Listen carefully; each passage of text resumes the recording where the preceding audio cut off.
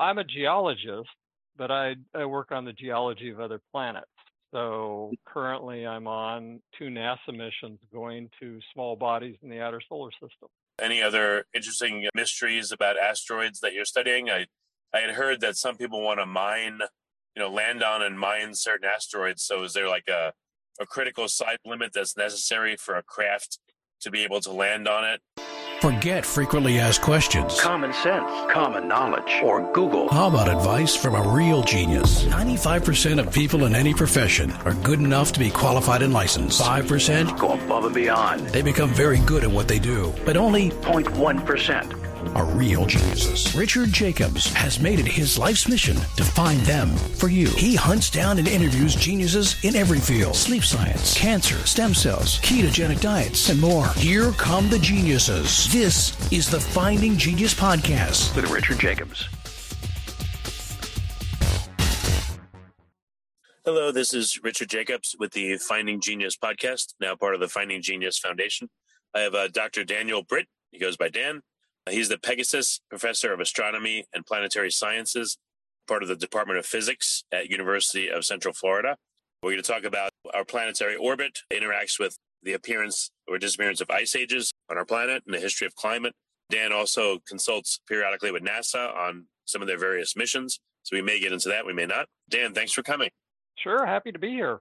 If you would, tell me a bit about the current work that you're doing. What are some of the projects you're working on? And then, we'll pick one to focus on. Maybe I'm a geologist, but I work on the geology of other planets. So currently I'm on two NASA missions going to small bodies in the outer solar system. Okay. And, what we do is try to analyze the data output of these missions and plan for these encounters and try to puzzle out what we see in the newly viewed worlds. So what missions are going where?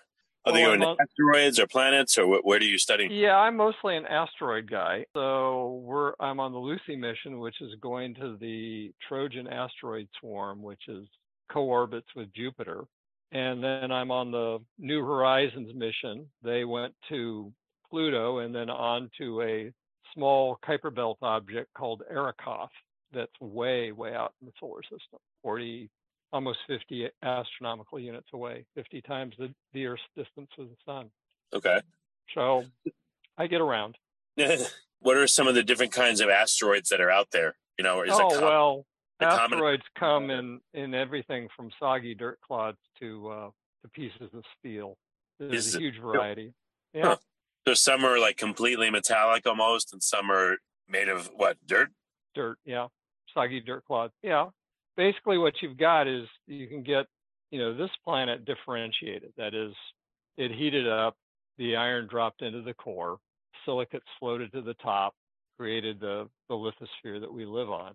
Well, the same thing happened on asteroids. So if you smash open an asteroid, what you do is you get pieces from the core, the mantle, and the crust. And so there are asteroids that have completely melted. And if you're holding a metallic meteorite in your hand, that came from the core of that asteroid. And since you're holding the core in your hand, a piece of the core, obviously the rest of it is smashed into small pieces. This may be a stupid question, but do asteroids come from a common source? I know not all of them would, but is there a majority that come from X or Y source that we observe? No. The thing is, these are leftovers from the accretion of planets. So they come from basically the same source the Earth did, that is the nebula that used to surround the sun and created the sun and the planets. And these are things that just never accreted into something bigger. There's a bunch of reasons why that didn't happen. But what about impacts, that where a piece of a planet, a small piece was, the moon was impacted, let's say, and a piece blew off and went into space? Yeah, that happens all the time. So we get meteorites from the moon. Different. Say again? Is that something different from an asteroid? Is that No.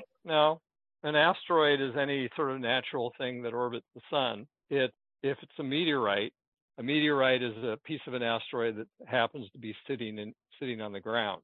So you put the same thing in orbit around the sun, and you can call it an asteroid. Okay, so a meteorite is an asteroid that's entered Earth's atmosphere and landed on the planet somewhere. Yeah, just a very small piece. Gotcha. And then are comets considered asteroids, or are they a different creature for some reason? Well, there's a continuum of stuff, and comets are on one end of that continuum. They're full of water and frozen other stuff like CO and carbon monoxide, carbon dioxide, and dust. So, in a real sense, there's no real difference between an asteroid and a comet. They're both small bodies. It's just that comet is a term that comes down to us from the earliest days of human communication, as you saw these things, the ancients saw these things in the sky. Okay. If you look at, I don't know if, I'm sure people have done maybe a survey of all the asteroids out there. Are most of them clods of dirt? Are a lot of them metallic? Like, what's the breakdown of the different types of asteroids that are out there? Yeah, we do surveys, but the best way to look at these things is what arrives on Earth in the form of meteorites. And most of them are stony, rocks of one sort or another. And then 5 or 6% are metallic. And probably a large number of the asteroids are just so weak and so full of ice and volatiles that they never get through the atmosphere. So there are things that are ice rich. There are things that are essentially dirt rich. There are things that are rocky, and there are things that are metallic. What are some of the rarest kind of asteroids ever seen, or meteorites ever seen? Well, the rarest are ones that come from other planets. So we've got meteorites that come from Mars, and also meteorites that come from the moon. Okay, and those are rare. Those are highly prized. It's kind of a cheap planetary sample return mission when you find a meteorite from another planet. Okay. Are there ones that you can tell have come from outside our solar system? And if so, how could you tell? Well, there are grains in these things that are probably what they call pre-solar. That is, that they were never melted during the accretion and concentration of the nebula that the sun evolved out of. Because what happened was that the nebula had heated up and vaporized or melted things. And so you can look at the isotopic ratios of some elements in these grains. They'll have isotopic ratios that are distinctive from the isotopic ratios you see widespread in the solar system. But you don't really see whole rocks from other solar systems. You see a few grains. Oh, why? Why is that? Well, the thing is, it's mostly function relative velocity. And so things that are coming from other solar systems are going to have very high velocities relative to the velocities of this solar system and Earth. And so it's very hard for them to survive. Back when you were accreting the sun, it wasn't just a one-off event. The nearest star right now is Alpha Centauri, which is about 3 and change light years away. In that same space, when you were accreting the sun, there were probably 2,000 to 5,000 stars. So you had lots of solar nebulas, and they were exchanging material all the time. But the material were, grains of dust, very small grains. Okay. And it's certainly possible that we might have exchanged other, whole chunks of asteroid or comet with some of these other solar systems. It's just hard to find, and it wouldn't be that abundant.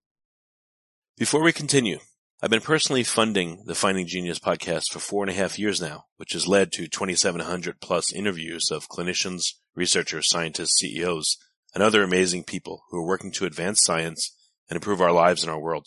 Even though this podcast gets 100,000 plus downloads a month, we need your help to reach hundreds of thousands more worldwide. Please visit findinggeniuspodcast.com and click on Support Us. We have 3 levels of membership from $10 to $49 a month, including perks such as the ability to see ahead in our interview calendar and ask questions of upcoming guests, transcripts of podcasts you're interested in, the ability to request specific topics or guests, and more.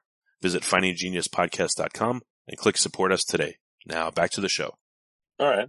I know it's a general question, but how is an asteroid changed by it becoming a meteorite going through our atmosphere, landing, etc.? Is there, what's preserved and what's not preserved about? Well, yeah, what happens is that moving at cosmic speed, so 20, 30 kilometers a second, it's really cooking.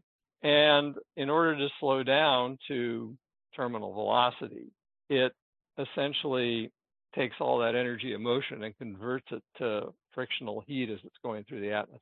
And so a lot of this just burns off and vaporizes. somewhere between 85 and 95% of the mass of a meteorite is lost on atmospheric entry. Oh, wow. So, what you get is what's left over. Rocks typically don't have very good heat conductivity. So you're not going to melt the whole thing. You just end up with what's called a fusion crust. That is a millimeter thick or so layer of glassy stuff, where that's the remnants of the stuff that's been melted off during its atmospheric passage. Okay. What can you tell again from meteorites that you've studied about asteroids that we can't get to, that are way out in space? Yeah, what you're doing is you're seeing the variety of mineralogy in the asteroid belt. So it's hard to get to asteroids, but the meteorites are samples of all of this stuff. It's just like any geologic sample. You take a sample, you take it back to the lab, and you learn in detail what's going on in that rock formation. Yeah, why do we have an asteroid belt? Why is there an area where they tend to, the Kuiper belt, I guess, and I don't know how many other belts, but why do a lot of asteroids accumulate in certain areas in our solar system? Oh, it's gravity. The problem is that Jupiter is very big. Jupiter has like 85% of the mass of all the planets. And so once Jupiter accreted, its gravitational influence made it hard for anything else to form within several astronomical units of Jupiter. So it basically disrupted the formation of anything else nearby. Sure. And so the asteroid belt between Mars and Jupiter is really all the stuff that could have formed into a planet but never did because Jupiter got in the way. So consequently, around the sun and X number of lengths away from it, whatever, I don't know what unit of measurement you'd say, is there an asteroid belt there too? Because everything inward from the inner planets are too close together to really allow many asteroids to have stable orbits. So there are asteroids that cross interplanet orbits. It's just that they don't live very long in geologic or astronomical terms. They whack into stuff. They run into the planet. The sun is what, like 99% of the mass of our solar system? Oh, yeah. And then that's kind of funny how it is, like the 80-20 rule, and then Jupiter, like you said, is 85% of the mass of all the planets. Yeah. So there's interesting hierarchies here. Oh, yeah. And that strongly affects how things work. Okay. So what are you studying about the asteroids you're looking at or the meteorites you're looking at? What are you trying to ascertain? Well, the idea is to understand what their mineralogies are, how they evolve, how they can be of use to us in future exploration, how you can avoid having them whack into the Earth and eliminate all civilized life, things like that. What is the tendency so asteroids that become meteorites, is there anything that's, again, they share in common? Why do certain ones, besides size, they either burn up or they don't? Is there anything else that would make it more likely that an asteroid would enter the Earth's atmosphere? Well, it's just kind of a random walk through orbits. And so meteorites and small asteroids hit the Earth all the time. Small stuff is a lot more common than big stuff. So, and what happens is these things are moving so fast, they're so energetic that quite often they explode in the upper atmosphere. Essentially, their kinetic energy flashes to thermal energy, and you do that fast, it's called an explosion. Oh, okay. So they become like superheated very quickly and they blow apart? Yeah, something like that. Oh, interesting. Okay. And, you get kiloton-sized flashes in the upper atmosphere every month or two. Huh. There are people that care about explosions in the atmosphere, and so they collect that kind of data. So if you look at speeds or velocities, what's the difference between smaller asteroids and larger ones? Is the velocity the same, or? Yeah, the velocity is going to be exactly the same. It's just governed by celestial dynamics. Are there classes, though, of asteroids that are a lot faster than others or slower? Well, typically comets are faster because they tend to have eccentric orbits. So they're moving from orbital zones that are farther out in the solar system, and that makes them faster in the inner solar system. Do asteroids pick up speed? Do they go near enough to certain planets to use gravity? Sure. slingshot around. Yeah, the Earth's gravity will accelerate something that gets close to it, for instance. Okay. So the Earth-Moon system will add extra kilometers per second of velocity as you get pulled into the Earth's gravity well. Or like you mentioned, Jupiter is incredibly massive. So yeah, are there asteroids that go somewhat close to Jupiter that get accelerated a lot more by its mass than others? Oh yeah. Again, this is just a Newtonian dynamics question. People calculate these orbits all the time. Okay. So again, what questions are you trying to answer in regards to asteroids that you feel are very interesting to look at? Well, how they're put together, so their basic structure. One thing we found that most small asteroids are just piles of shattered rubble. So you can imagine it's just kind of a sandbar in space.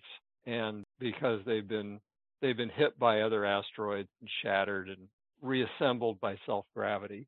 And so basically all the small asteroids that we visited so far are piles of rubble. And that kind of structure is interesting. We weren't really sure that was the way it worked, but now we're getting pretty sure. Say again? I'm sorry. Do they have a grain size, various asteroids because they've been blown up and reassembled and blown up and reassembled? Well, that's something we're looking into, but it's typically a range of like boulders, cobbles, pebbles, sand-sized stuff, dust-sized stuff. There's a hierarchy there. Yeah. And it's typically the result percussive impact. So you actually get more or less the same kind of size relationship that you do if you just hit something with a sledgehammer. Oh, but again, the gravity is pulling them back. They're reassembling. Right. So does it look like as they break, reassemble, like how many cycles do they go through with that? And what interesting features does it create, if any? Well, it creates all sorts of strange features. These things tend to have, the really rubbly stuff tend to have equatorial bulges if they rotate fast enough, okay. For instance. And that's just, it's acting kind of like a rotating water droplet in that case. All right. Yeah, I had heard there was an asteroid Oumuamua that supposedly came from outside our solar system. Yep.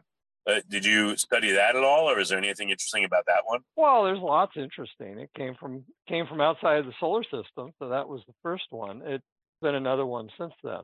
We're just getting better at picking them up and tracking, which is why we're seeing them now. People that do theoretical analysis of this sort of stuff figures you should see, with any luck, you should see, one or two every year. It just depends on how thoroughly you look for these things. Yeah. And Oumuamua, and the way you tell is that it's got an orbital pattern that is not bound to the sun. So it's going to go whooshing through the solar system and out the other side.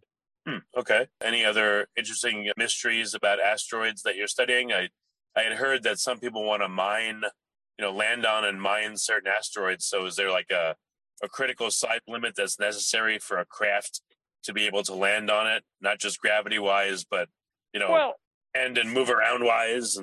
Yeah, well, the issue is that the asteroids that you want to use for mining are going to be small ones, because typically what you want to mine are the volatiles that are locked in the crystal structures of the minerals. And the ideal asteroid for that would be about 5 or 10 meters in diameter, so fairly small.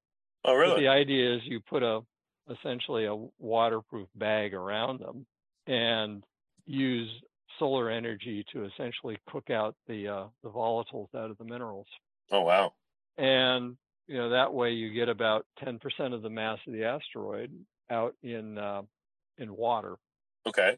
Which is very valuable for outside the Earth's atmosphere. Very valuable in orbit. It can be used for fuel. It can be used for life support. It can be used for shielding.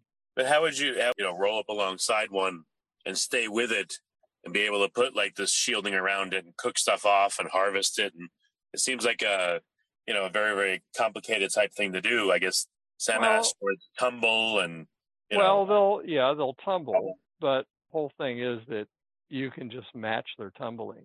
It's just position keeping and orbital dynamics. So that's fairly, it's not trivial, but it's not that hard of a problem. Okay.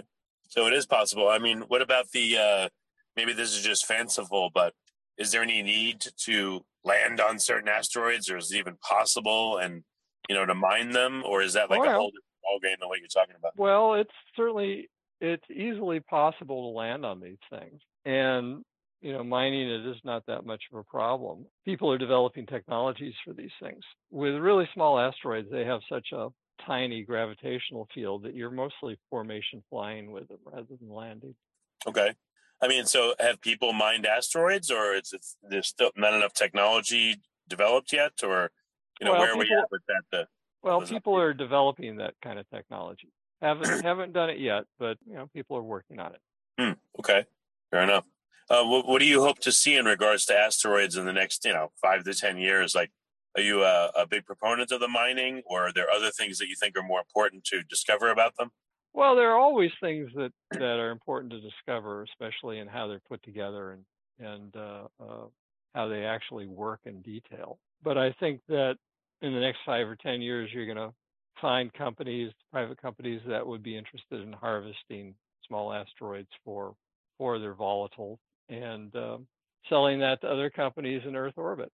Yeah, what are some of the the most beneficial or useful type minerals or compounds that come from asteroids? Well, the metallic asteroids, of course, are 95 or 98% iron and nickel. So you can get metal from those guys. Ones I'm most interested in are the volatile rich asteroids, which they have essentially clays. They're made out of clays that have hydrated compounds built into their crystal structure. And so you can suck out 10 or 15 weight % water out of these guys. Okay, and the water is the most useful thing, or well, I think it's probably going to be the most useful thing in the near future, because it can be used for a lot of different applications: fuel, life support, things like that. So an asteroid that's just the right size to be able to be, position tracked and bagged and water sucked out. How much of a payload would you get on average? Oh, you'd probably be getting something like hundreds of tons. Oh, okay. So it's very significant, and you wouldn't have to launch it from the surface of the Earth.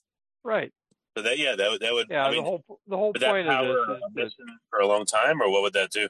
Well, yeah, there are people developing thrusters that directly use water as fuel, and multiple tons of fuel are very attractive in Earth orbit. Yeah. Because otherwise, you have to fire them up with a rocket at $2,000 or $3,000 a kilo. Yeah, I would think, against the vacuum of space, any surface water would be gone instantly. So I guess any water would be trapped inside. And so you'd have to bag it and crack it open. Otherwise, it would all dissipate instantly, right? Well, yeah, any surface water. But remember that this is water that's locked in the crystal structure of the minerals. Oh, okay. And so you have to break the minerals apart. It's not that hard, and there's proven ways of doing it. It's just you have to do it, and that's why you bag the asteroid to begin with, is you don't want those volatiles floating off into space. Right, makes sense, yeah. Anything special happen when water is exposed to the vacuum of space? I mean, I guess it freezes instantly and...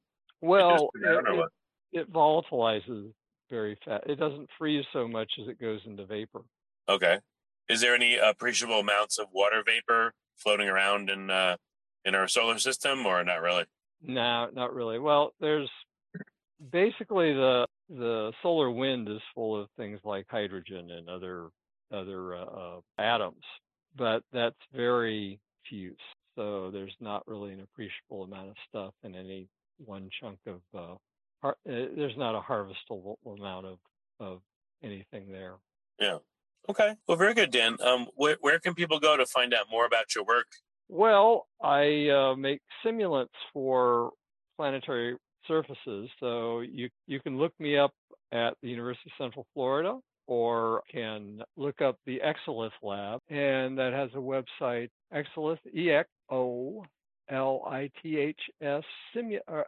exolithsimulants.com. So EXOLITH simulants.com, and you can see some of the stuff we make for the science and engineering community. Okay, very good. Well, Dan, thanks so much for coming on the podcast. I really appreciate it. We didn't have much of a chance to talk about climate change, though. If you like this podcast, please click the link in the description to subscribe and review us on iTunes. You've been listening to the Finding Genius podcast with Richard Jacobs. If you like what you hear, be sure to review and subscribe to the Finding Genius podcast on iTunes or wherever you listen to podcasts. And want to be smarter than everybody else? Become a premium member at findinggeniuspodcast.com.